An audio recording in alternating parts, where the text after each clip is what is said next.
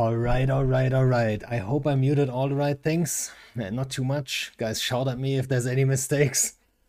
Um, but welcome everyone. Um, I'm sorry I didn't do any FC chats the last 2 weeks, but they always fell through. Sometimes it's hard to get people organized on the same day. You know, everyone has busy lives. But I finally got one. I wanted to have one for quite a while actually. All right, so today's guest um, is one of Horde's most known FCs. I would say it's fair to say.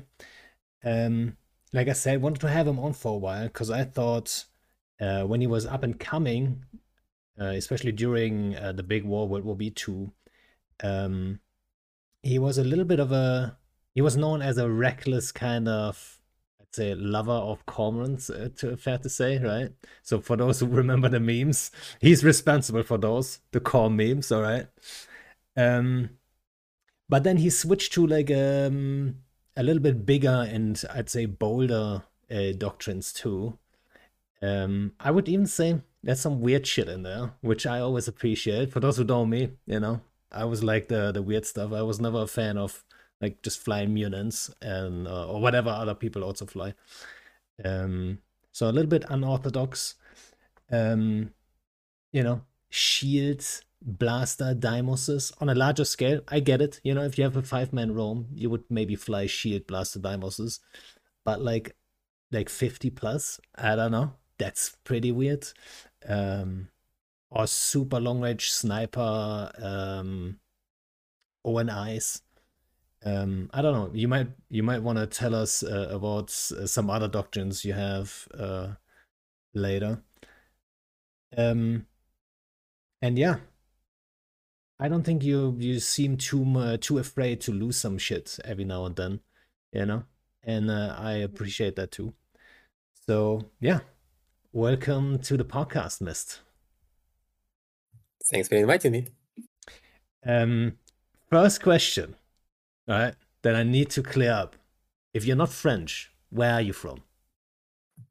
Russia. All right, so you're Russian. I see. When I heard your accent at first, it did sound a little French. I gotta say, like, if you told me you were French, I'd probably buy it. Not French. Mhm. There you go, guys. He's not French. He likes baguette though, apparently, right? Who doesn't? Uh, I don't know. Honestly, a good baguette, yeah, it's pretty solid. I have baguette almost every day. It's like, it's pretty good for for my breakfast. So yeah, maybe I'm a baguette enthusiast too. And I didn't even know it. I never thought about it. Maybe we have even more in common that I already thought, you know? Because that's the main reason why I thought this one could be really fun. Uh, it's because I do think we have a couple things in common actually, especially when it comes to doctrine choice and stuff. Um, so yeah, maybe you want to answer that question. I might actually have a good guess what you're gonna say, but why do you fly weird shit like shield blaster, Dimoses and stuff? Well, if you go for Blaster Demosis, for example, because it is a damage multiplier. Basically, when I come, what do? I don't hunt enemy crabs or miners or whatever else. We can kill them if we come across them, but they are not a direct target. When I do my baguette o'clocks, we go to enemy staging and we look for a fight with response. Problem is, usually we are outnumbered because bats can always just hype ping 100 man hack fleet to fight, get in, get in, get in. So we need something to even the ground. Blaster Demoses back in their day were this multiplier because 1000 TPS in the face is perfect application. We were also incredibly fast. So back in that day, unions were the most prevalent doctrine in nullsec, and against unions, these demoses work marvelously. Nowadays, they don't work very well because, well, meta shifted and now they can be easily cheesed, but there are some other approaches I can try. Same logic was with autocannon hurricanes might have slowed down, so that allowed me to start bringing T1 battle cruisers. They were no longer so slow; they could be easily kited. But So yes, there's that. how do you get like a bunch of hurricane? How big are the fleets at the moment that you're running? Are they like between 50 and 100, something like this, or 100 plus? Uh, Generally 100 plus. How much? Well, it depends on the day of the week. In work days, it's usually around 120, 130. On weekends, it can go up to 170 even. But how do you Plus, get it kind 170 of depends hurricane? if there are any. How do you get 170 hurricanes to anyone's staging? Do you just straight up travel there, like on foot from Jeddah? No, no, we're not. Wa- Well, first of all, Warboats? it's not 170 hurricanes. It's lower than that. We still have lodges, and we have also a lot of new bros. During my fleets, I hand out free ships for them, so of course they make up a large population in fleets. Uh, Usually, well, if we talk about 160, 170 my fleet, that means I have around 100, maybe 110 hurricanes. That amount can go through a wormhole. So I'm paying 500 millions ISK for people Oh to find yeah. me wormholes to the areas I'm looking for. There are certain rules. There must be very large, not reduced. The route must be not longer than 25 jumps, and otherwise, what exactly is the point? And yeah, that's how I get my routes. Now I remember that actually that you guys have that program going, and you couldn't do that in a smaller group, right? You wouldn't have enough people that would be interested in that, I think. Um, to find those Depends. moments. I mean, sure, smaller groups, I feel like the smaller the group, the more dedicated those people are to the group on average, right? But then you would also be asking more of everyone individually. You know what I mean? For example, when we have like our wormhole crew, when we have like the guys that like probe out drifter wormholes and stuff like this, it usually is just a handful of people, even though it's a huge alliance, right? And to do that like during a campaign or whatever, and have the same 2 3 guys do all of the work all the time, that's a lot of work, right? It's just how it is.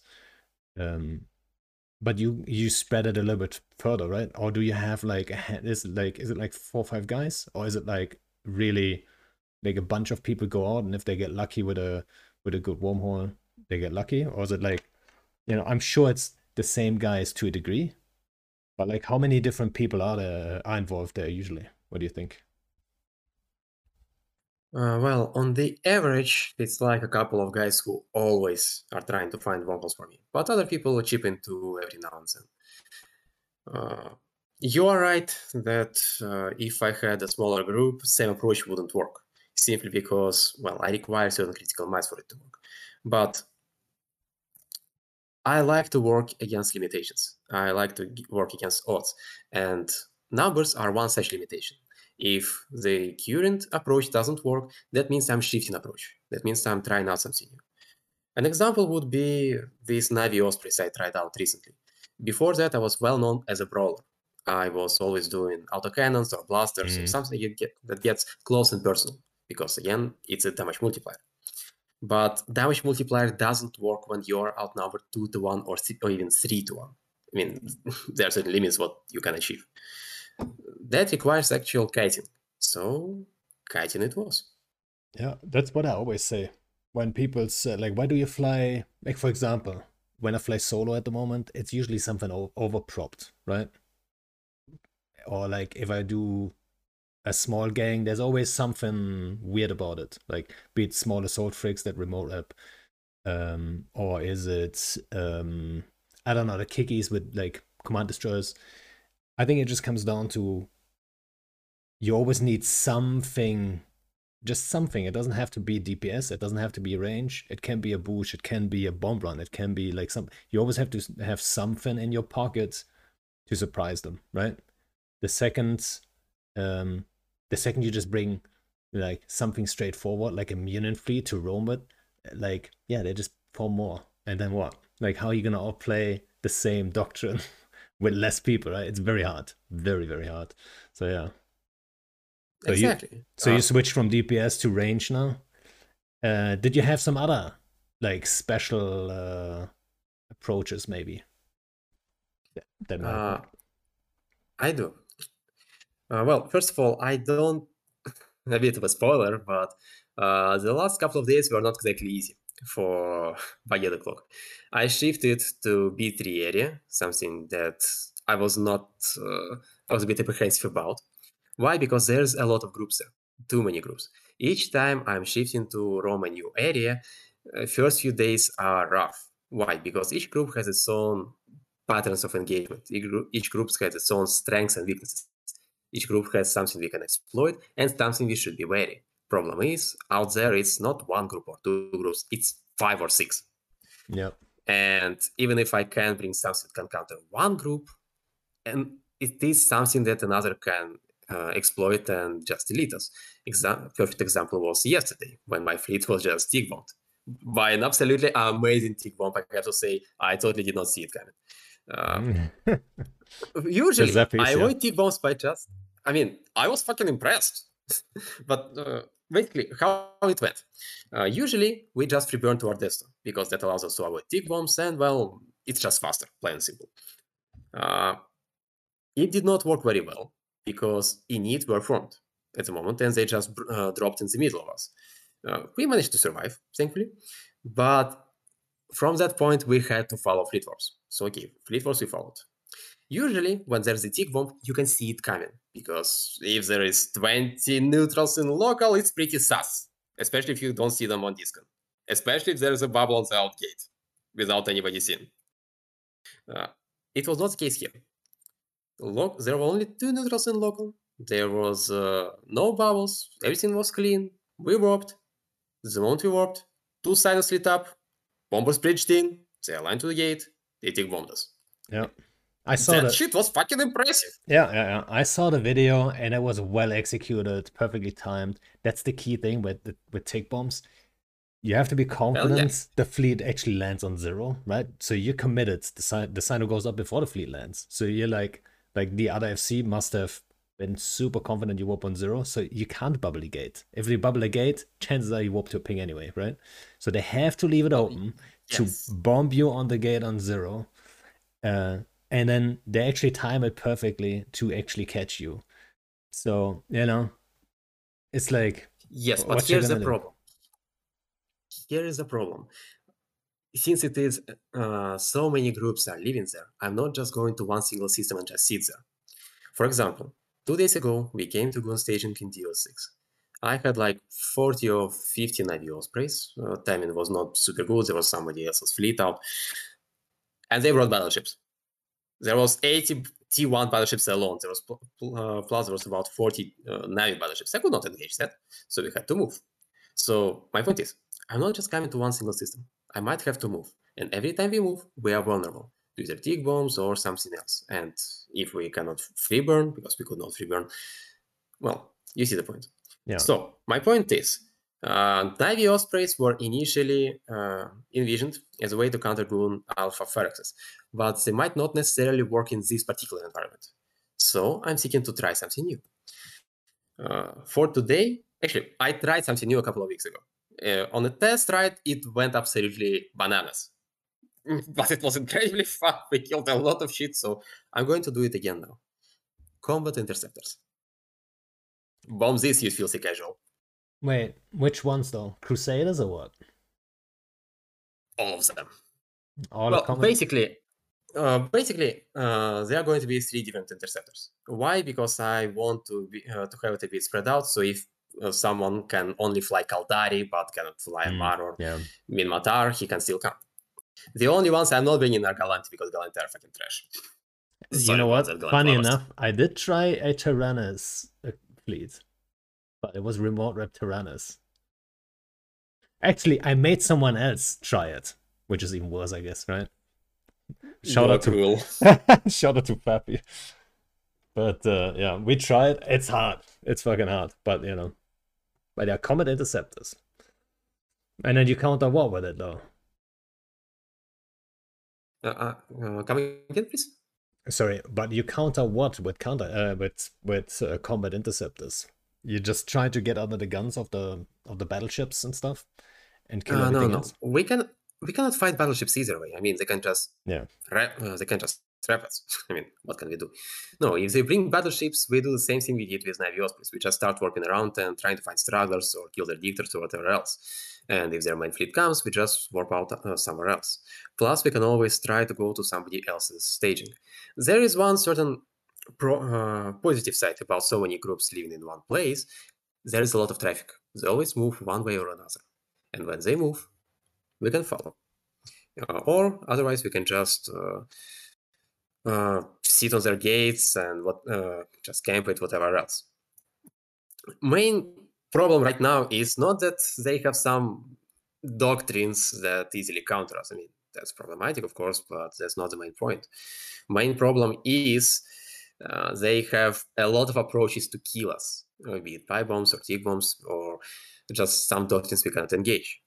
Beauty of combat interceptors is, well, they're not very easy to tick bomb. They're not very easy to pipe bomb because, well, due to the way I'm flying them. And if they bring some odds I don't like, we just extract. It's simple as that. And on top of that, they have some incredibly solid DPS.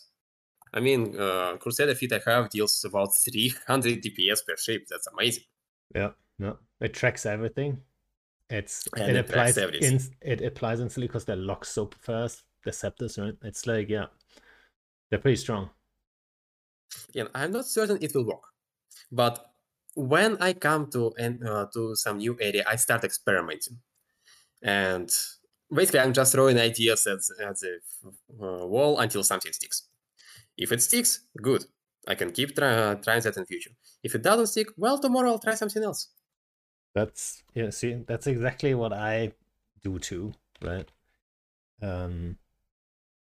Like, be it the Stukas with bushes or be it like some remote app stuff or whatever. Like, I've done some weird stuff that never worked, really. Like, and that's okay. You know what I mean? Not, it doesn't have to be like, not everything has to be a winner, you know? Um, and like I said in that little introduction, like you gotta be fine with losing ships. Like otherwise, you're not gonna push forward, honestly, right? You don't lose a fleet here and there. Of course. I mean, everybody loses a fleet every now and then. Like, as long as you underdog, chances are you're going to lose. That's part of the game. There is, there are no great tacticians in the game that never lost a single fight. I mean, as far as my fleets go, dying is never a problem. In fact, it's Expected. kind of victory in it's kind of expected and it's kind of a victory in itself because now we don't have to burn home. We're already home. Good job. We just saved 20 minutes.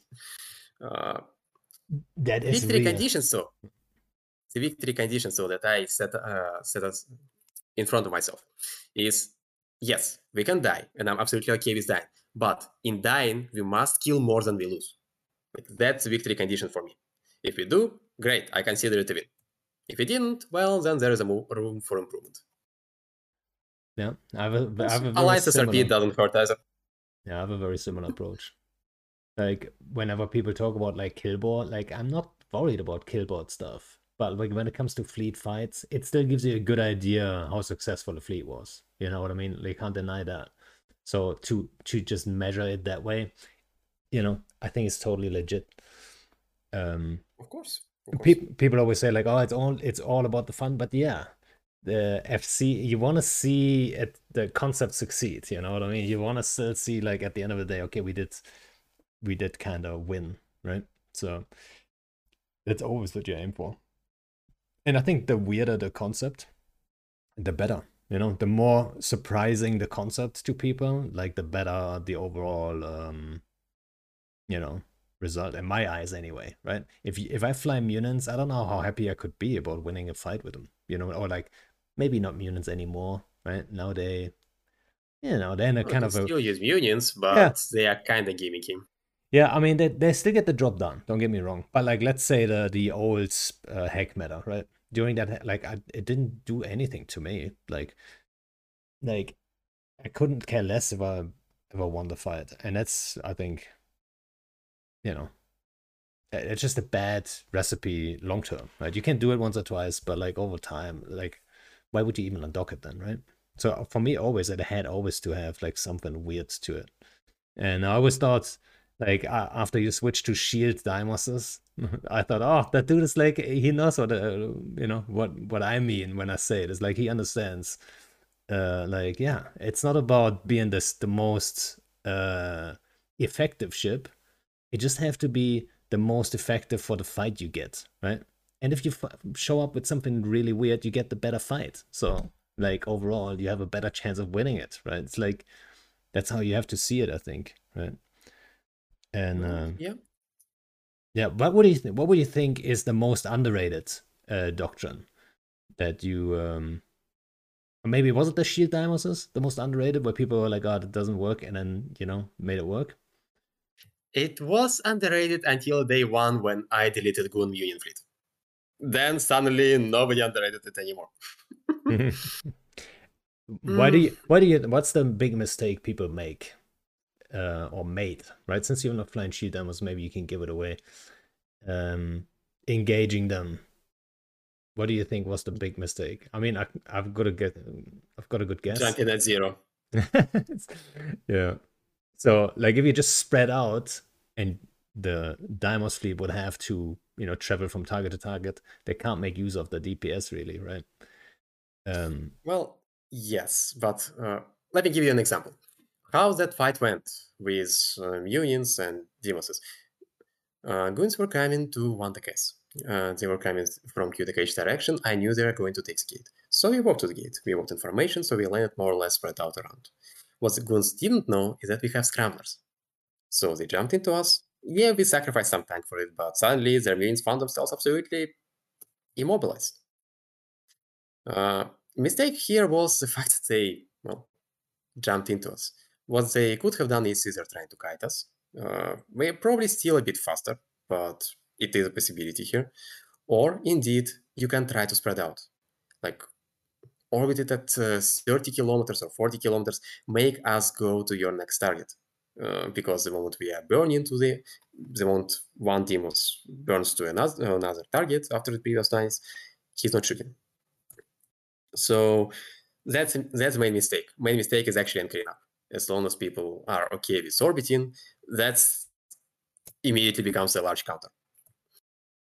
yeah, I always thought Unless, of this. course, I expect that. That's why we had scramblers back in the day. But generally speaking, that's more or less the way it works. Yeah, people talk. About Sorry, keep going. about underrated doctrines. Well, as ironic as it may sound, I'd probably say hurricanes. Because a lot of people underestimate hurricanes and what hurricanes can do, but they are surprisingly solid platforms, especially on artillery guns. Because suddenly it doesn't matter how many lodges you have, you still can wall it. And that's why I was so in love with them. Yeah, you know who always liked hurricanes was Pickles. So PGL always liked when Munins first came up ish, I guess, when the meta was starting, he was still like pushing like whelp canes quite a bit, I think. Like he always sweat on those. Um and I think we had for a long time we had a hurricane doctrine too in it. But yeah, they kinda with Hex they kinda they dropped in popularity, I guess. I guess what that probably is they trade really well, but at the end of the day, an equal sized Munich fleet will still win the fight. You know what I mean? Uh, from strategic standpoint, yes. If your goal is to secure a timer or an IHAP or whatever else, then yes, you cannot be in a hurricane because you will trade very well, but you will not secure the grid, you will die. Yeah. Um, I think a lot of people don't what value that as much then. And that's why people didn't fly them. Partially, yes, but there is also another problem. There is one ship that directly counters them. It's called Ferrex. Like, if enemies bring fire axes and you have equal numbers, you lose. There is nothing you can do about it. If enemy has more numbers, you lose card. So, the way I see it, the drop in popularity for hurricanes is directly related with increase of popularity of fire axes. Shortly before the hack era or during the early stages of hack era.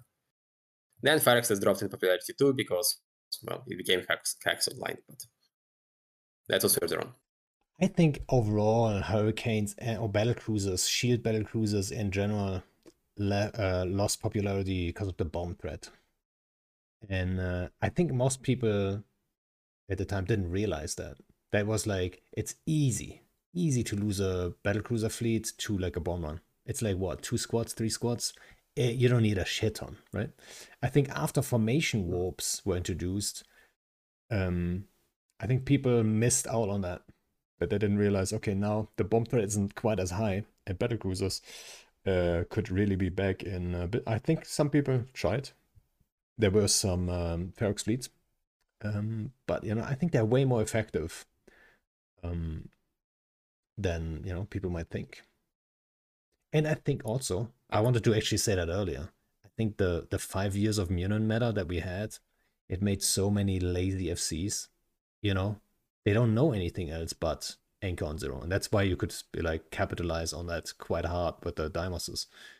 They like that's how you run a fleet. That's what a lot of people like. There were some FCs that they only played during the Munin meta, so they only knew, hey, jump in, anchor up, MWDs on, and call targets. They didn't know about like, hey, you can also spread out, you can do all kinds of things.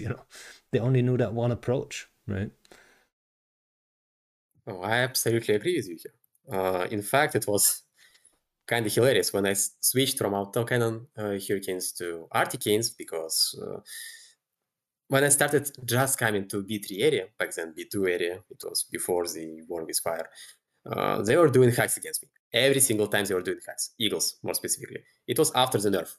They didn't do anything except Eagles and Munis. Still don't, mostly. So I was like, okay, what are you gonna do if I start bringing Articanes? Because, surprise, you cannot really kite me anymore so well because you're still in range. What are you gonna do? Turns out, they just kept bringing Eagles and Munis. And let me tell you, these PRs look ridiculous. Yeah, sure, I can lose my entire fleet, but as long as I kill their entire logic wing, I suddenly 2 times more positive. And that's just one example. And every time I was looking at it, and I was like, Jesus, what are you doing? Just bring fucking fire access. You'll delete me. Why do you keep bringing hacks? Eventually, they wisened up, but it took about a month for that, which was absolutely ridiculous. You know what's actually funny? That was one of the concerns. I mean, now I can talk about it. The hack nerf happened, and it was one of the concerns of some people. I don't want to name any names. They were like, "Oh no, what if everyone just switches to battle cruisers?" And I mean, like, my instant reaction was like, "Who cares, right? Isn't that great? Battle cruisers? Like, come on, dudes! Battle cruisers, like, you can kill them in so many ways, and they're good at killing shit. Stuff should be dying left, right, and center. If it's all battle cruisers, like that wouldn't be the worst version of Eve. It would be pretty cool, right? Yeah, as long as there are some shakeups. Like, Yeah. when these hacks were first nerfed, I spent several nights just sitting there and feeding different shit. Some of it is even crazier than Blaster Demoses. Like, Oh, for what's the example, craziest? the craziest. Yeah. Now, do you know Navy Ospreys, right? How Yeah. fast they go and how far they can shoot. Now imagine Thalases that go just as fast, shoot even farther, and have perfect tracking. All right. That's the craziest shit I've ever feeded. Over overpropped Taluses or what? Or just No, no. nano, just 50 MN. 50 MN and a lot of nanos. The reason why I never went with them is just I never really What a bomb found a target that niche is. for them. And yes, they are a big bomb target. That's the craziest. Paper Taluses. I kind of expected something. I don't know, some overprop stuff, or maybe I don't know. I don't know how crazy you can actually go. Maybe at the moment it's all like there's limits to craziness, right? You kind of want to be effective still. Just crazy is not gonna cut it. I mean, if you want to go full crazy, you might as well just go with Battle Ventures. But it's kind of classic. So if that's the if that's the weirdest one, the most underrated is hurricanes, then what's your favorite one of all your doctrines that you ever made? Is it the Shield Daimoses? Mm, Well, I kind of spoiled earlier that my favorite one are still hurricanes. But if we say that something aside from hurricanes, mm, that's an interesting question, actually. I'd probably It doesn't have to say be yours. Navy sizes. Aside Navy issues. Yes, size Navy issues. The reason is they they are the only Minmatar boat that goes well with the cannons, and they have 5 mid slots. Not 4 like Stabbers or Vagabonds, but 5. It means we can either slap extra tank or we can slap Scrambler without sacrificing anything. They look extremely good on paper, and several times they worked very, very nice. But then people just started bringing hacks against me. Bring a So that fax. was the end of the dream. Well, they were bringing faxes too, but I said hacks. Oh, Hacks. hacks. All right, all right. I thought for a second fax. Faxes are pretty, and I'm glad they are pretty rare, right? Like, How do I say it? When I was coming to B2 area, every time they were dropping a fax on me. well, I mean, this is a war Every zone. single time. You know, there's always like I make exceptions for war zones like that. It's kind of like you're getting involved in a war in a way. Like even though you're roaming in there, it's still they have a very much a strategic mindset, saying like, okay, we just gotta win this fight too, right? Like they just wanna get that win. So naturally, I think Well, the threshold is like a little lower for like effects to be dropped. okay, let me give you another example. Several days before the war with fire, I knew about it a bit beforehand, so I started throwing them and checking out the ground a bit earlier. We went to fire staging. They dropped the fax on us with an Eagle fleet. What happened next? We all died, of course, but we took the fax with us. Right? They did not drop faxes on me ever since. Well, that's one way to deal with it. I'm just glad that, I don't think, I mean, it does happen, sure. But I think in general, if you roam around, it's not as common anymore with the higher price tag for exactly that reason, right? Like sometimes you just get Well, to kill that fax and then it's not really worth it for them at the end, right? well, yes, it's not as common as it used to be, indeed, but it's still pretty common for Baguetta clocks to have enemies bringing faxes with them, especially if enemies bring some more expensive doctrines like Eagles or whatever else. Yeah. So FC wise, do you have like you started FCing during World War B or like shortly before, I'd say, right? Like I forgot, maybe half a year before or Mm, so. You started really up. no, That's at least from the about a outside, right? couple of years earlier. A couple of years earlier. So you have been FCing for a while. Like how did you decide to like start FCing and then push for like a larger scale and get involved in war stuff and stuff like this? Is Mist really French? No, Well, he's not. But, no, I'm not French. But how I started FCing? That's a bit of mhm. a stressful question. Do you know Lassilu? Do I know what? Lassilu. Lucy Lou. I Oh did yeah, first. yeah, yeah. Yes. Of course. So back in the day, we heard were living in Gemini, and Lassilu was bringing his dreadnoughts every now and then. And suddenly, at some point, we had his dreadnought, but there was nobody to form.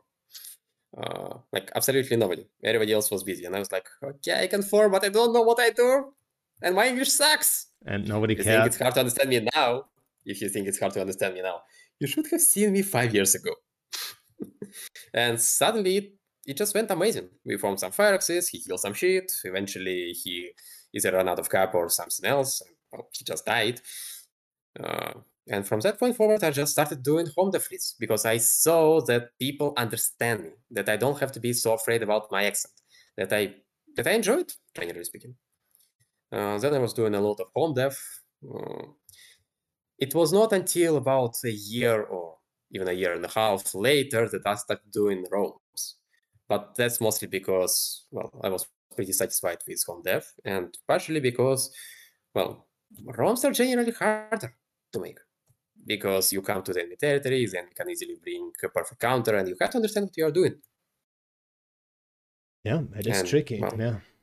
That's one of the but things I always say when people say like, oh yeah, FC skills and stuff like this. Like, I don't know what to like. It's not that important to know what to form. It's more important to know like where to take what you have to get the right fight for what you have. You know what I mean? At what time do you go where? Like, do you know these guys? Like you said earlier, actually, um, to understand those guys and their habits and stuff a little bit, right? That's the most important part when it comes to FC skills, right? So you can predict your opponent a little bit and then have the upper hand, perhaps, right? Rather than having the best doctrine. The best doctrine is not going to cut it, right? People just there bring, is no best doctrine. yeah, exactly. Plain and People just simple. bring more of that doctrine. You know what I mean? But like the cookie cutter They can thing, always mirror you, yes, or yeah. they can just bring something that counters you. Like that's the beauty of EVE balance. There is no ultimate doctrine to rule them all. There is always a counter, one way or another. Yeah, and you didn't FC because of your accent. You thought you were you know who else? Who else didn't want to FC because he said his English was too bad? Was Schwo. I had to force Schwo to FC himself because he gave me too many targets. I was like, dude, like I can't form all day, every day, all the time for every single target. If you really want to go for each of these targets, just go ahead and do it. You can do it. You've seen this 100 times. Like, just go. And then he took the fleet and he got hooked on FCing too, right? So it's a common thing. Same for me, actually. I mean, to a degree. Like my English, I was confident enough to speak English, and I knew people would understand me. But I always thought maybe the speed, like the decision making, then translating it to English, that would always get in the way. So at first, I only have seen it in German, right? And it's a very similar thing, right? And after a while, I guess I figured out, okay, well, might as well do it in English. I'm so comfortable. Like when it comes to Eve, it's like another language anyway, right? It's a different thing talking to someone about like whatever, like real world stuff. I don't know, a deep conversation about politics or whatever, or if you just talk about Eve, because you already like it's a different language anyway, right? It's a limited set of vocabulary, so it's like easier to get comfortable with, I think, right? Um, and yeah, I think very similar story. And then the same story that I hear always from FCs, how they start FCing, is always the um, oh yeah, there was no one else. Like, what am I supposed to do? I didn't want to sit docked. Like, I wanted to go out and do it, right? I think that like it's so common to hear that. Like, someone had to form the fleet, so I did, and then that got you hooked right away. Yeah, that's pretty Yes. funny. From that point forward, I got hooked, and then I was just sitting there monitoring the Intel channel and just forming whenever there was something to form for. See, and that's very similar to what Shvo does, just the opposite way. You know what I mean? You sit in Intel challenge at the time, and you check for hostile fleets to come in, and Schwo would just like check his spies and scouts and everything, and then wormholes or whatnot. It's like a reverse defense fleet if you want to see it like that. And as soon as I there's don't something, pop see on. it. I said, like, I started doing home dev fleets ever since I got hooked on the Rome Merino. I still do them every now and then, but it's more of a, what you call it, an exemption from the rule rather than a common Yeah, occurrence. I don't remember the last time I formed a defense fleet, but um, it's usually a pretty popular thing for FCs to form for because a little bit more of a controlled environment. Do you think it's a good environment to learn in for like new FCs? Home dev, absolutely. In fact, that's what I always recommend to people who just start, who want to start a team and ask me for advice. Why? Because, well, you during home dev, it's like the easiest way you can get a fight. You know what your enemies are bringing, you know where they are, you know how to counter them. Worst case, you pretty much always get more people than them because it's our turf. It's easy to get people on home dev. Yeah. So yeah. What would you say to like a new FC? Like, what's a good? What do you think is a good advice that could have helped you back then? The most important advice I can give is don't be afraid to feed. A lot of young FCs, me included back in the day, were incredibly afraid of losing because they always think, oh, I'm going to lose. Now everybody will think I'm a loser and nobody will ever join my fleets ever again. So they were so get extremely risk averse and they extremely stress out if fight doesn't go their way. But the truth is, at least in pandemic world, people don't care about losing. People care about having fun. So as long as you get your dudes fun, as long as they enjoy your feast, they'll come again.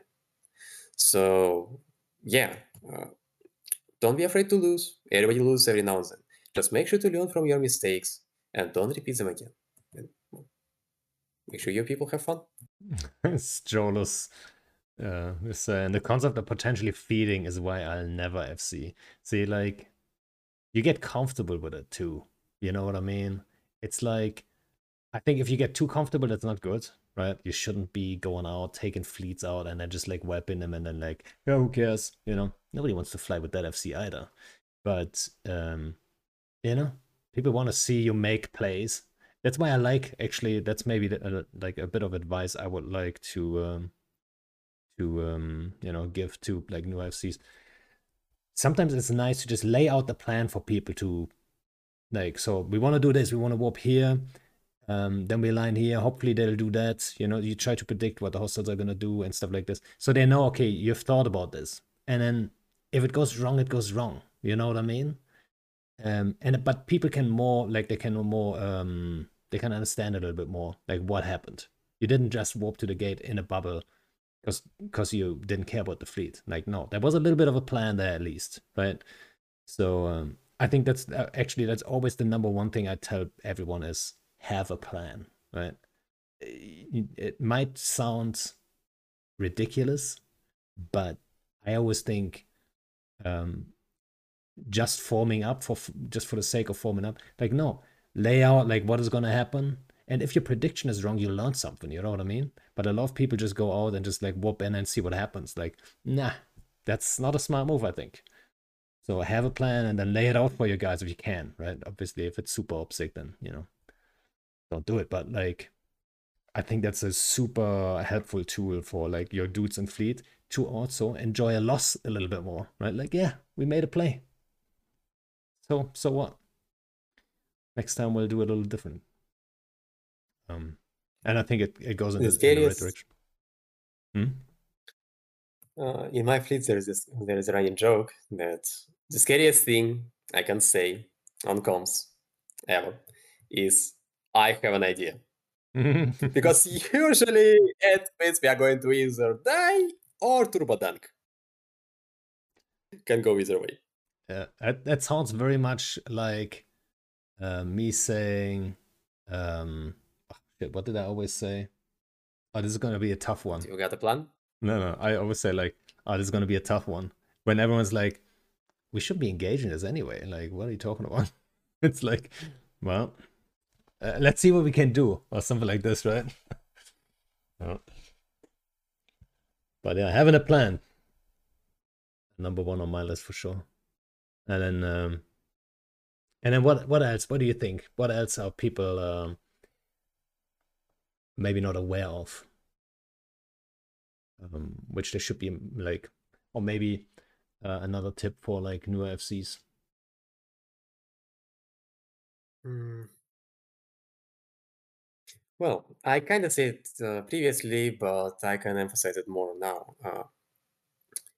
There's a nobody was born a great tactician. Everybody makes mistakes. Don't be afraid to make mistakes. But the difference between good FC and bad FC, the most important difference, is good FC always analyzes his moves, always analyzes his mistakes, and tries to improve upon them. It is ideally it should not be possible to. It should be possible to kill you by some ambush or whatever else, but it should not be possible to kill you twice in the same circumstances. You see what I mean? So Yeah. always analyze your mistakes, always see what you can improve. Like that's the most important aspect for any FC, and that's the difference from my perspective between good FC and bad FC. Bad Yeah. FC just always stagnant, doesn't improve, and well, at best he remains at his level. At worst, he eventually drops out. I 100% agree, and it kind of goes like that's part of the what I said the have a plan thing, because that's why I'm saying have a plan. It might sound obvious, but you need to have a plan to then analyze it later on. You know what I mean? If you never had a plan, then you didn't do anything wrong anyway, right? Because like there was no plan, so there was no objective, there was nothing, whatever. Like nothing happened, there's nothing to analyze. But if you lay it out for you in your head a little bit, or even for the fleet, then you can go back afterwards. Like, actually, this part of the plan, they will warp to zero into this bubble kind of thing, that part never happened really, right? And that's probably where the mistake was, right? I think that that's a big it's a big thing, and I've seen it a lot of times, even experienced FCs um, that are not honest with themselves, right? That are lying to themselves, saying like, "Ah, it was just bad luck," or it's whatever, right? I think you probably have seen this plenty of times too, where people just like bending the truth a little bit to make them feel better, right? And these guys are not gonna lay it awake at night about like a fleet that work. They don't give a shit, and people know, right? They might not know consciously, but they kind of can tell if someone doesn't give a fuck, you know. And yeah, it all comes down to this, yeah. Well, every FC bends the truth every now and then. Well, Like in like Dr. BR a bit, or I don't know, try to highlight how enemy are covers for running away or whatever else. But at the white very least, lies. you must be honest with yourself. Yeah, At the very those. least, you must be honest with yourself, or you won't learn anything from your experience. Yeah, some of that are white lies. You know what I mean? Like for example, if you're in a war and let's say you lose a fight or whatever, if you bend it a little bit, you're trying to keep morale intact. That's what you're doing, right? Sure, there's limits to this though, right? If you bullshit your people hard, like sooner or later, I believe you're gonna pay the price for it, right? But if I think there's nothing wrong with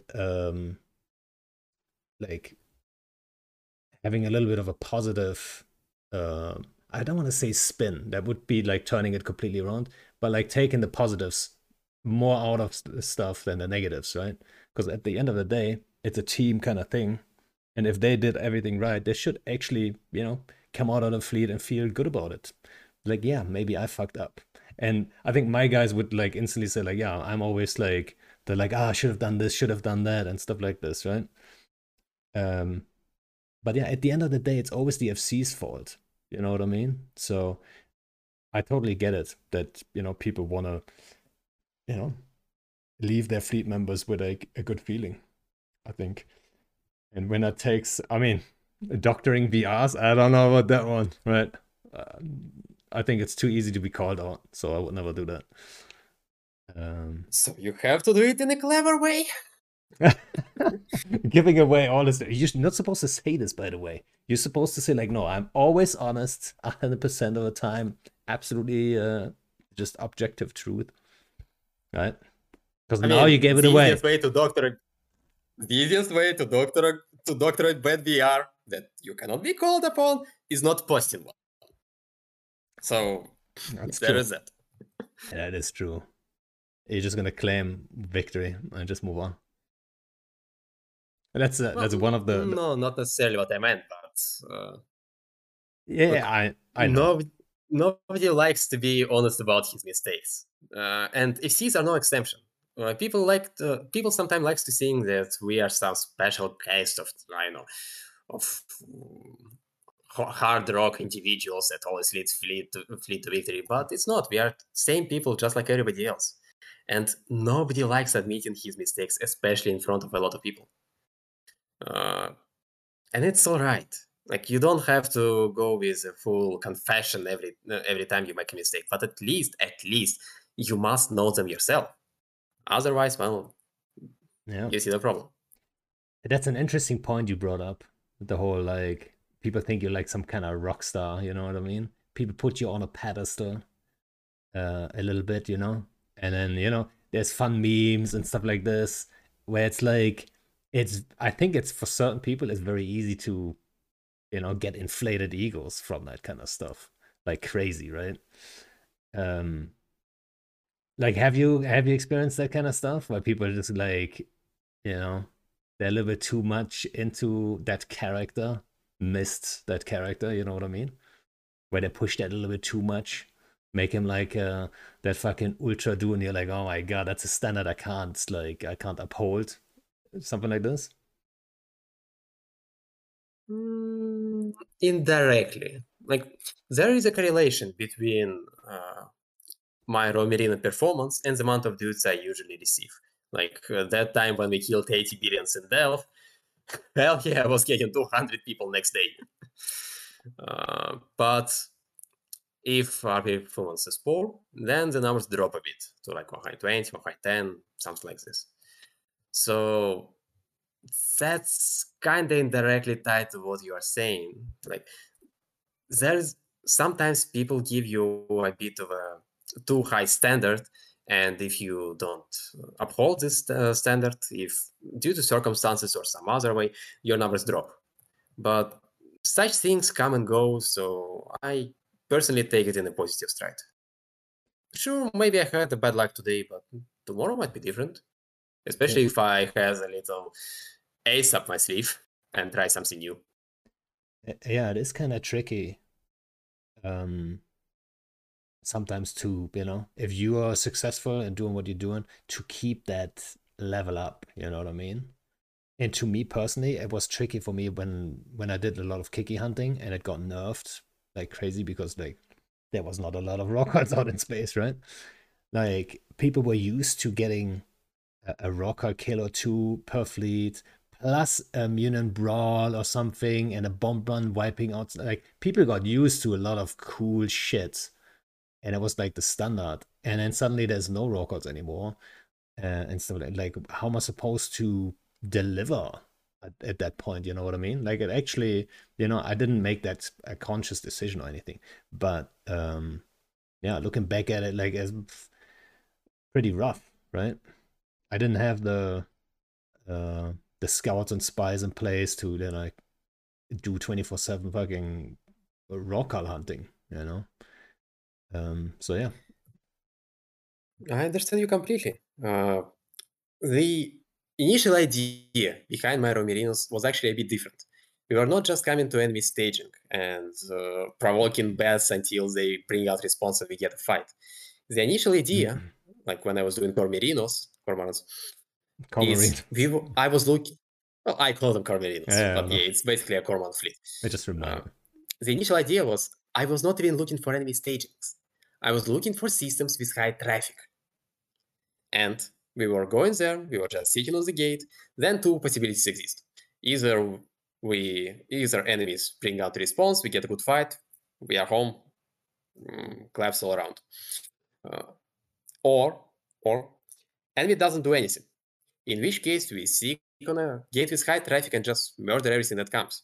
There was actually one time in XX staging actually when some mad lad jumped a marshal into us. And of course he died. Yeah. Needless to say, I was very happy to see him.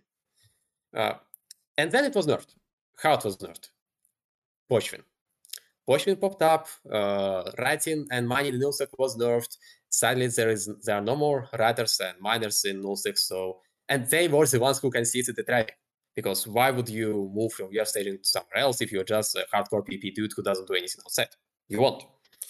And I was like, okay, so what am I supposed to do now? Like, there is no traffic. I can come there and sit on this bloody gate, but they can just ignore me, which is exactly what happened. Thankfully, my playstyle was not limited to killing caps, so I was able to adjust. I switched to a bit heavier doctrines. I started provoking stuff a bit. I started bashing enemy anti-blexes in front of their keepsters, or sometimes the keepsters themselves. And usually that brings a response. But yeah, I understand your feeling completely. Um, and we talked about like new FCs and coming up and all that stuff. Were there any FCs that like had a big impact on you? I don't know, like some mentors, or like did you, is it all self-taught completely, or did you have someone like take you under his wings?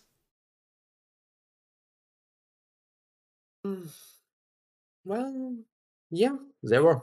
I can name you a couple actually. The kind of a mentor figure for me back in the day, of course, wasn't an official mentor, even though we had such program, but I never participated in it. But kind of a mentor figure for me was Arqui Nerves. I was He was in my time zone, so I was always looking forward to his fleets. I even started doing lane stuff in his fleet, logi anchoring. Uh, I was already a regular FC at that day, but that way I could look at his tactics, see what he's doing, trying to anticipate them, and learning, of course. Plus, we talked a lot in RPMs about what he was doing, why he was doing it, and he taught me quite a few. He gave me quite a few advices. Later on, I'd probably say Alpha Star actually. Oh. That was during World War II area. Uh, that dude was absolutely insane, and a lot of my attitude I actually got from him. Like there was that one day when in B17 there was a Sino. Okay, uh, there was a dude sitting on the Sino and rapping it with his Rorqual. It was on the Keepstar, so he thought he was invincible. And B17? So in B17, Oh, yes, yeah, yeah. during World War II, directly in range from our staging. I was, and he was doing it for several days. I knew about it, but I was like, okay, what can we possibly do? I mean, okay, we can drop on it, but they'll just undock and then what we die. Then Alpha Star saw it. He formed fucking Phyrexes and dropped at 0 and killed this shit. That's when I got my ideas of killing goon capitals on their own undock, which I am doing quite often. The latest one was actually a week ago when some mad lad in his Chimera decided to launch fighters at us when we were sitting on the gate. Next thing he knew, we were on top of him. Yeah, maybe like so the lesson that you learned there was like the, sometimes you just gotta get going and just give it a shot, right? Exactly, There's some of exactly. those So some SCs that reminds me of Bliss, like Sister Bliss, who used to be the leader of Init and the main of C2, and he always had that attitude. Like he would always like if there's any chance of getting something done or like of a fight, he would be already forming. Like they wouldn't like he wouldn't question, like he wouldn't ask the question as head like, what are the chances and stuff. I catch myself all the time thinking like, what are the chances that we actually get a fight here and there? Like I don't want to waste everyone's time, stuff like this. Um, but Bliss was always like the, you know, get out, get it done kind of type, right? So like, um, I kind of learned that from him, like the same lesson that you learned from Alpha Star, I guess. You know what actually is funny now that I think about this? Alpha Star he started seeing an Init. He might have learned that from Bliss actually. So, well, wouldn't that be heroic? I don't know. I'm just speculating right now, but he started seeing an Init, I'm pretty sure. So he was super young. Um, And at the time, he was a little annoying, not gonna lie. He had a bit of a reputation, but he matured quite a bit, I think. Um, I actually had him on the podcast, like I think maybe half a year ago. It was pretty fun to talk about the old times. But yeah, he might have learned that from Bliss, actually. Yeah, that attitude. Yeah, it's important, I think. Well, Yeah, he used to be a pretty young, so there is that. When I started FCing, I think I was 19 or something like this, and let's say I was not the nicest guy to have in chats. yeah, Led me to quite a few quarrels with others, but eventually I grew up over it, so yeah, I yeah. kind of understand Alpha Star back in his day. Yeah, and I see. Like, I didn't say that. I didn't want to be mean or anything. I think he would agree. Like, I think he even agreed when we've talked about it on the podcast. Like, like young guys, yeah, you're like a little bit of a dickhead is in there. It's 100%, right? It's just what happens. Like young guys are just like that, and Well, people have to mature. It's just how it is. There was nothing. I didn't mean to be mean or whatever. Is Alpha Star actually active at the moment? or did he Uh, actually did he quit? no, I believe he quit for good. He biomasked his character, and well, there's All that. right. Ah, that's sad. That is sad. It is. Yeah, we need more people, not less, playing this game. We also need more groups. Right? I mean, we're both. I think we're both in a similar boat when it comes to the war stuff and so on. Like, yeah, we participate, right? Like wherever we can help, like help the family. You know what I mean? Uh, but we're both not really invested in like the big war stuff. Um, but it kind of makes me sad to see like there's just two sides really left, right? I bet you as a more of a Rome focused guy, you probably agree with that um I agree with assessment. that, but it's not exactly a new development. Like back in the day, as far as I remember, it always had been two sides. Be it Papi and Imperium, or be it Panfam versus Imperial Legacy, or be it what was they called? C3F back in the day versus Panfam, and so on and so forth. Like, people were always getting divided into groups because, well, one group was always trying to own up another. So Server was always in this state of a Cold War permanent that occasionally goes into hot. But I agree with you that such escalations as right now are suboptimal for raw Merino. Like before this war in the north started, I had, well, even let's go in further. Before the fire eviction, I had three options to roam. I could go to Frats, I could go to Imperium, I could go to Fire. After Fire got evicted, okay, it's still three options. I can go to Frat, I can go to B3 because now they have enough use for it, or I can go to Imperium to Delph and stuff. Now I'm pretty sure I'm pretty down to one option, and even that one is not super good. It's, I mean, it is a challenge, and I like challenges. It is hard to overcome, but it lacks variety, if you know what I mean. Yeah. So like I agree it always happened to a degree. You know, there was always two sides, but I think it was like it's a natural thing if you think about it. Let's say back in the day there was a war kicking off goons versus whatever, NC, right? It doesn't matter what it is. Everyone who would join in on a fight would have to pick a side, technically, right? It's just like normal. So like there was always be that tendency for each group to pick each side. So technically there was always two sides, right? I totally agree. But I think the difference was there was always enough alliances that weren't involved in every little conflict all the time. You know what I mean? Because now there's any kind of war and everyone kind of gets involved. And you force everyone to pick a side every time. And then it kind of cements those two sides.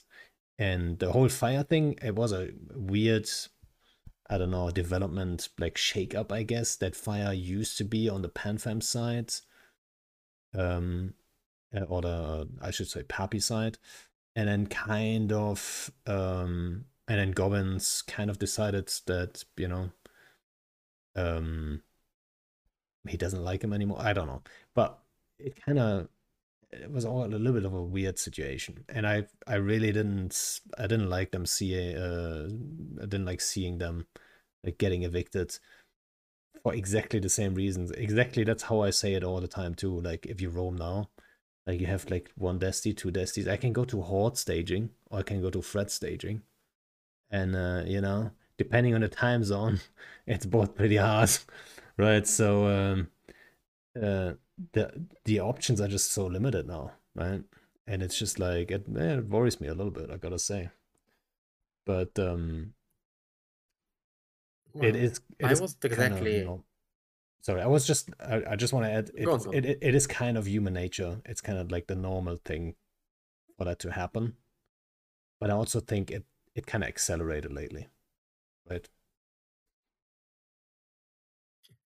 Well, I wasn't exactly sad about evicting Fire. In fact, I was absolutely elated. In no small part because when they moved out to B3 space.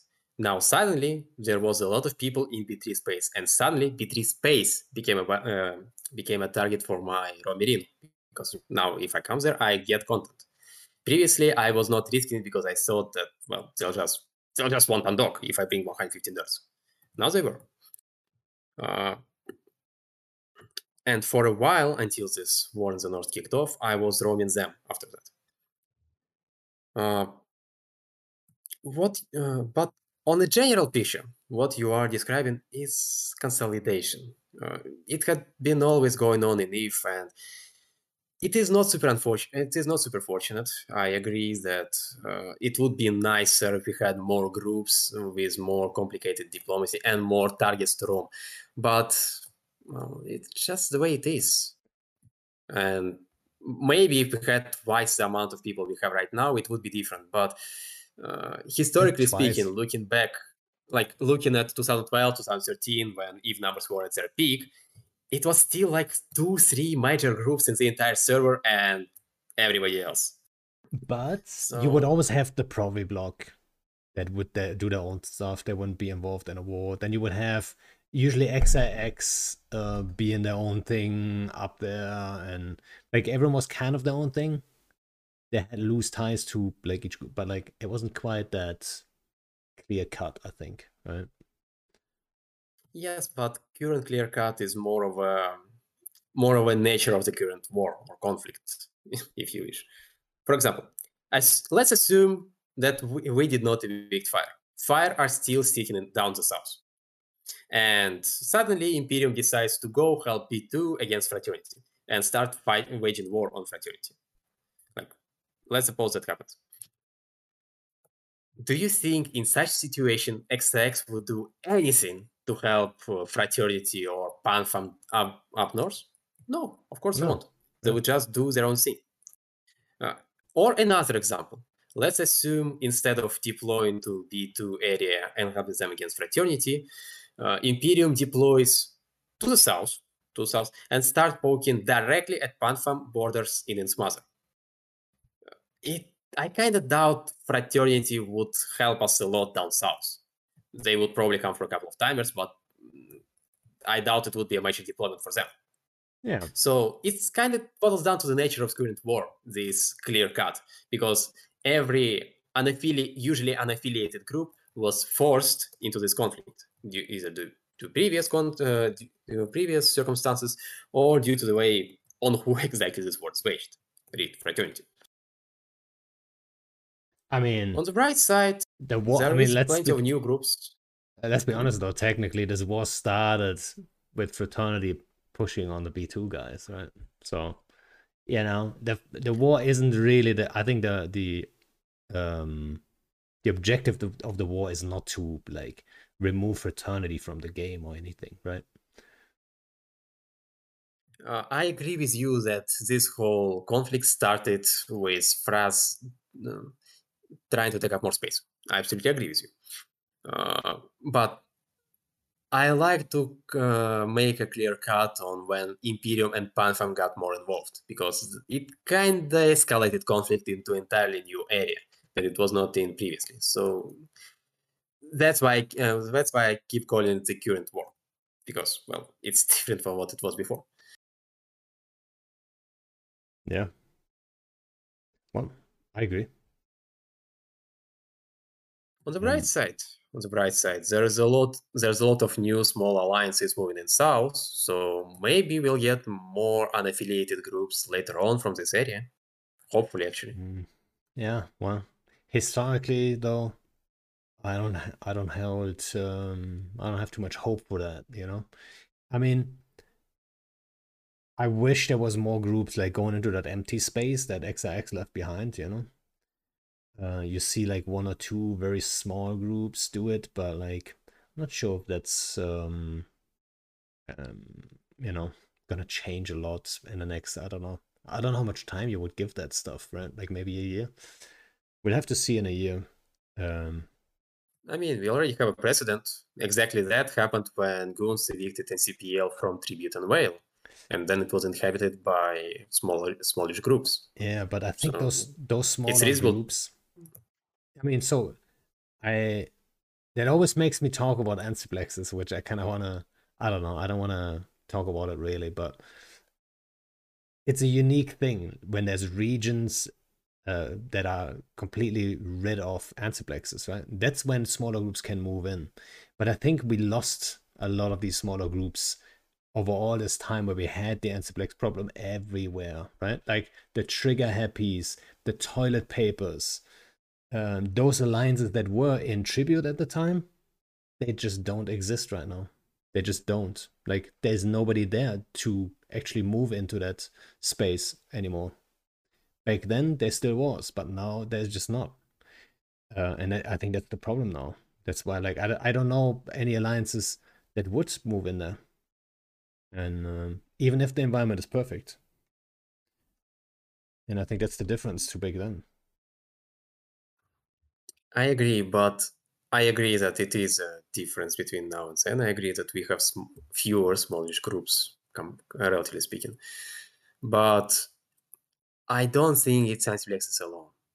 No, that's not what I'm Anti-Lexus saying either. already, But yeah. like, I think larger impact was from scarcity. Because let's be honest, it hit smaller groups way harder than it hit bigger groups. Because bigger groups were able to adapt. There was still some stuff to do in those. Like, at the very least, you could run industry that you could not run anywhere else. Uh, from smaller groups' perspective, who wouldn't risk it running complicated industrial parks, what exactly could they do in Lusek? Mine? It was nerfed. Crap? It was nerfed. So why would they remain in Lusek? So these groups either moved somewhere else or they dissolved, and that's tragedy, really. But now things are changing, so hopefully it will improve over time.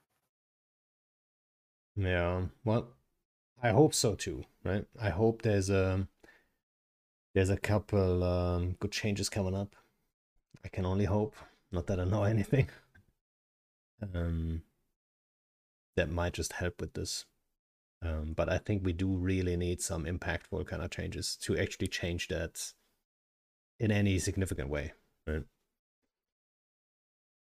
Do you I have agree. any changes in mind? Maybe that you think maybe like CCP should look at.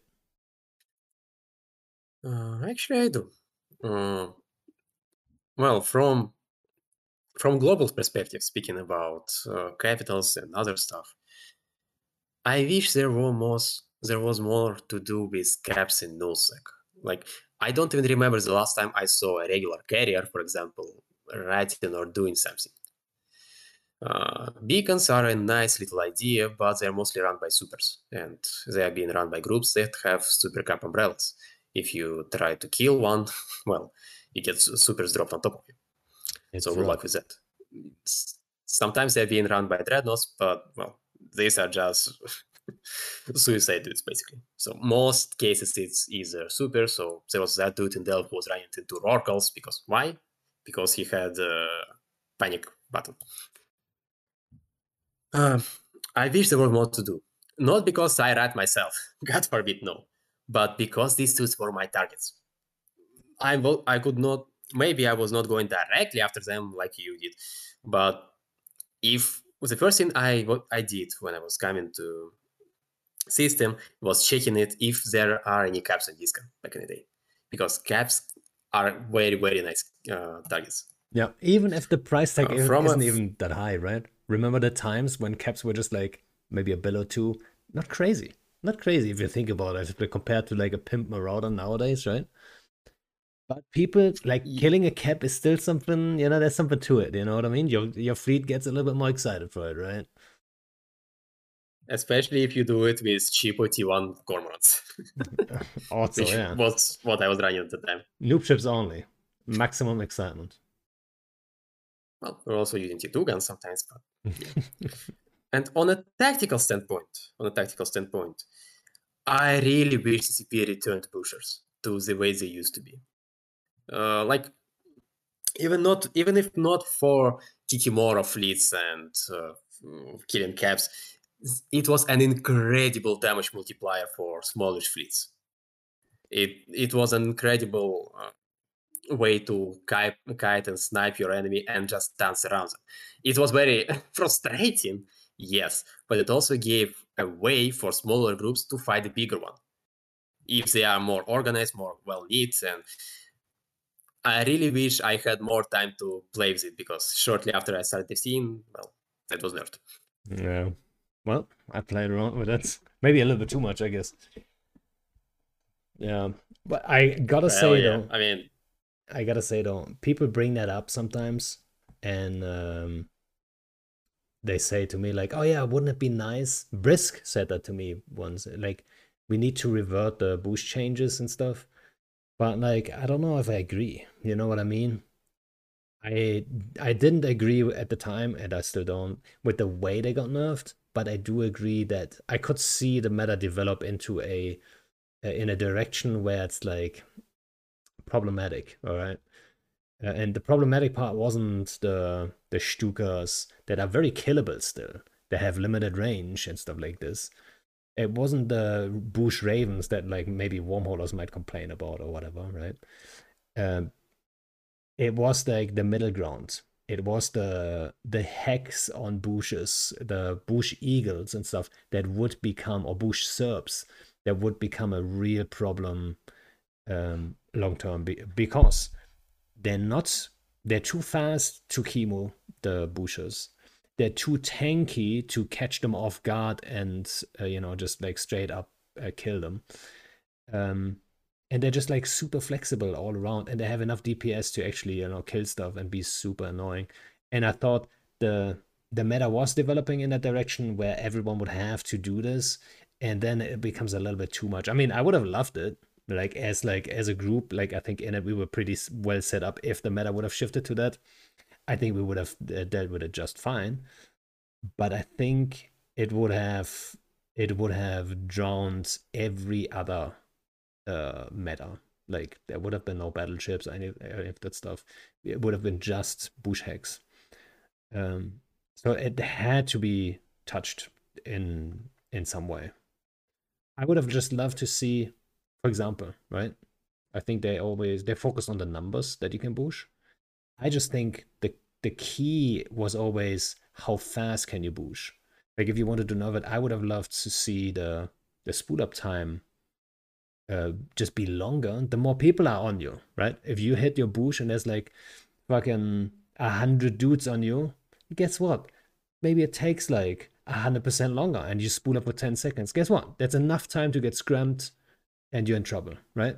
And a bush fleet generally, if the bush stuff is taken out, it's not a hard fleet to counter, right? If you take the bushes out of any bush fleets, they're usually paper thin, very easy to counter, and expensive then, right? So I would have loved to see an approach like that. But you know, I did agree with, like, it had to be touched sooner or later. I think it was a little too soon, but But it's interesting that you uh, say that. You feel like you missed out on the bush meta? I do, That I do. was fun, dude. I mean, I was just starting doing my raw merinos. I was looking at them, I was thinking about it, and then they got nerfed. It was like, Ah, that's sad. I I agree with you that that what 5-6 seconds of a bush time is a bit low. Like, over this time, you probably won't even have enough reaction time to lock up the busher and scram it. If it were like 10 seconds or 15 seconds, it would be more better balanced. But there's one more thing to consider. These busher hacks online that you described, hacks are not the same now. They were Not nerfed. anymore. That's true. Okay, yes, yeah, so it won't work anymore. Let me give you an example. In Horde, we have a doctrine, Sleipnirs. They work in a very simple way. You just sit in one place and you shoot everything that's in range. You are not they are not as fast as hacks, but they're not supposed to. As long as hacks are in range, they get deleted. Why? Because you have bigger range than they do. So let's assume we get, I don't know, eagles with bushers, with unlimited bush. Okay, fine. They bush out. What next? If they get within range of their own guns to shoot at us, then they get within our range, and we just kill them because, well, volley. Slaves have insane volley even on tremor range. And if they don't get in range to shoot at us, well, then we win. Congratulations. An argument can be made. The only doctrine that can think of that can directly benefit from such improvement would be Navy Ospreys, because Navy Ospreys are probably the only cruiser nowadays that can comfortably lob missiles or other projectiles at 150 kilometers. But even then, they can be countered by bringing, well, let's say a Ferex with one with one tracking computer, They can probably even which be is exactly what countered B3 did. by a couple bombers. It's not that hard to bomb Yes, them, right? yes, they can be countered by bombers, but even if you don't have bombers, you can just bring Firexes, slap a tracking computer, and voila, you shoot at 150 kilometers. Yeah. Which is exactly what B3 did against me. That's why I stopped trying to fight their Firexes and just started dancing around, killing their dictators and whatnot. You know what's also interesting? You know what a hard counter, like a hard nerf to the Bush meta would have been too, is the formation warps. Because T3s, obviously, they, like before the interdiction change, right? They were just interdiction notified all the time. And you could do chemos. Like you can have a bubble on your bush fleet all the time, but like they would still land on 0, right? But now the Hex and like Stukas and Kikis were the same. They move too fast, right? But with formation warps, very easy. I mean, I say very easy. You need some skill, but then you can land on 0 and kill all their Bushas in one go, right? If you land that chemo wing. But now with the interdiction changes, with the like it being an active mod, you have to be decloaked to activate it. That really doesn't work anymore, right? And I think if the formation warps would have been a thing, that would have been such a hard counter that would have ended the Bush meta right away anyway. Because like people would have figured it out, and then the price you pay for, like, you take a Bush fleet, whatever it is, let's say you take Bush or an ice out, right? And I'm very aware of like how to counter them. Like you can't visit us anymore with the same thing. Like you have to assume that happens every time, right? Like you just can't like see. It's like it's such an instant counter to your concept then that you can't really do it. You know what I mean? Like how are you gonna lose a full fleet and then form the same thing again with a fair chance of that the same thing happening, and you can't do anything about it. Like there's nothing you can do about it. So I think the formation warps would have already countered the whole thing anyway. It came way later though, right? You Or do you not just agree? described the way I'm feeling about Seiko tick bombing me a couple of days ago. Yeah. Because that's exactly what happened. Yeah, if you're powerless, right? Like what am I supposed to do? But at the same time, I know what you can do. You could just whoop at 20 or 30. And then what? He's bridging in, and then you can just like kill him. You know what I mean? You just have to know when to do it. You have to know when to whoop at 30, right? And that's the tricky part.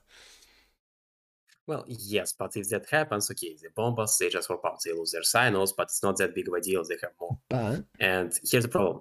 How exactly can I see it coming? Like, again, there were recognizing the only like 2 chars. neutrals. Yeah.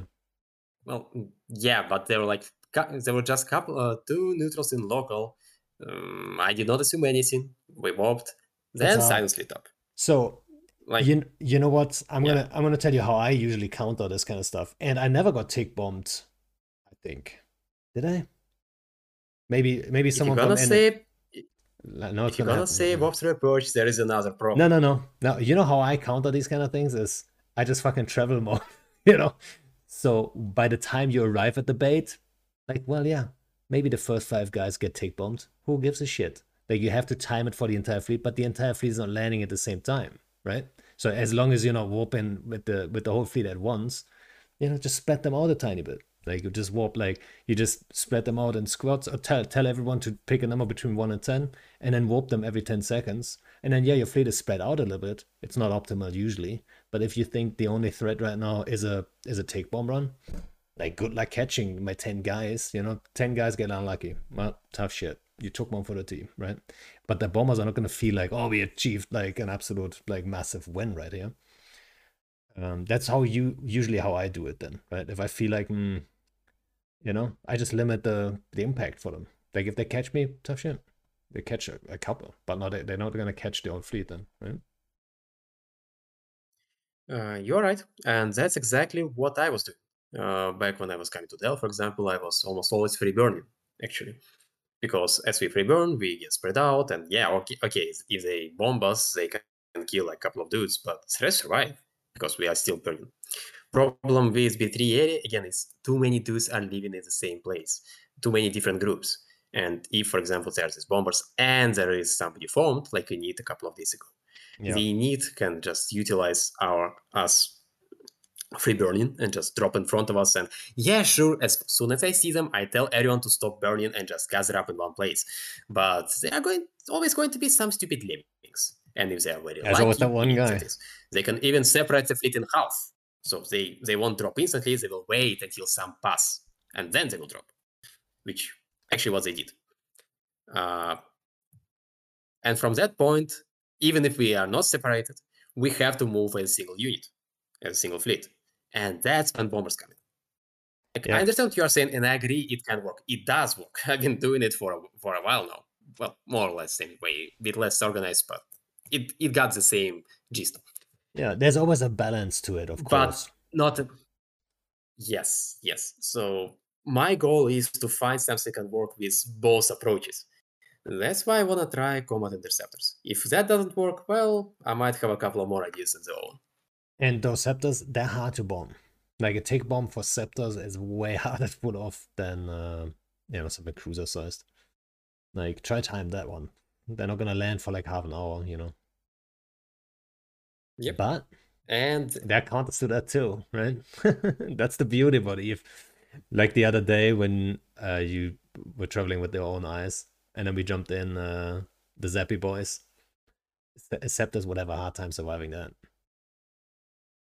yes, but that's why I'm so keen on interceptors. If I don't like the odds, or for example, if I have, let's say, 60 interceptors and goals bring 150 flycatchers, and of course I'm not going to kill that, I can just extract.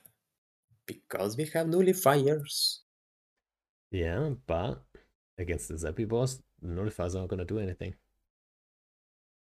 Maybe I shouldn't be saying anything. No, you're right. It's fine.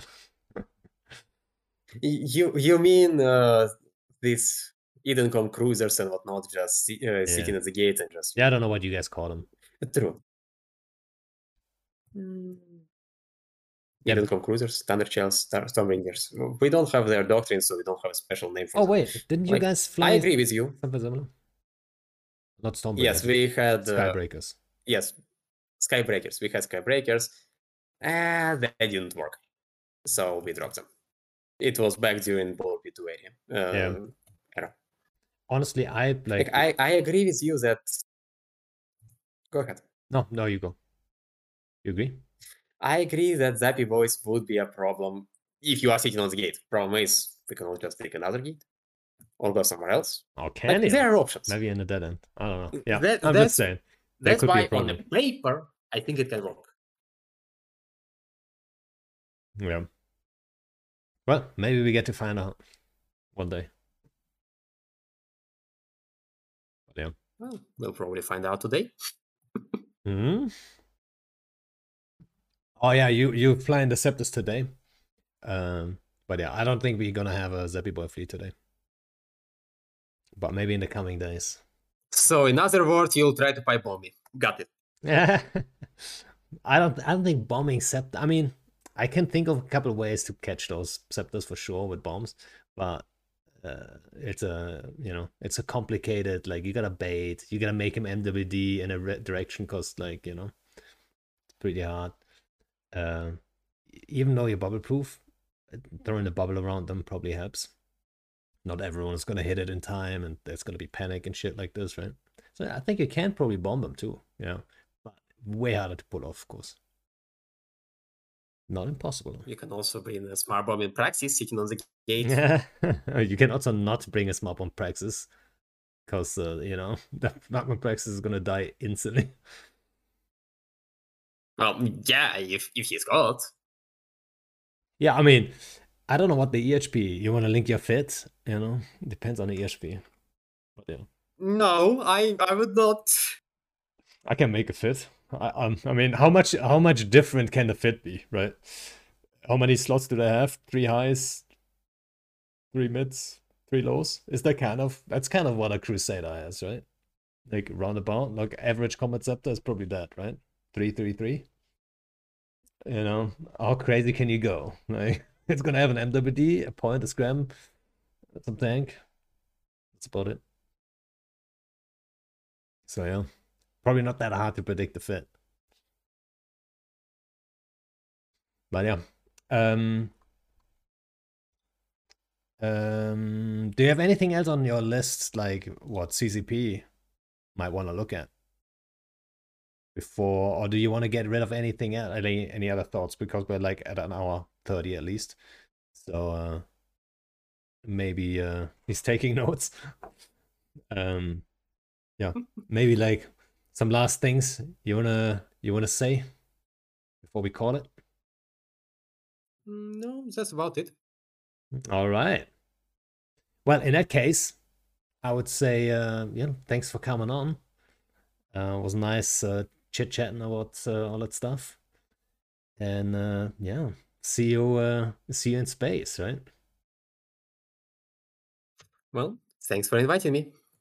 All right, and the guys on stream, I hope you guys enjoyed it.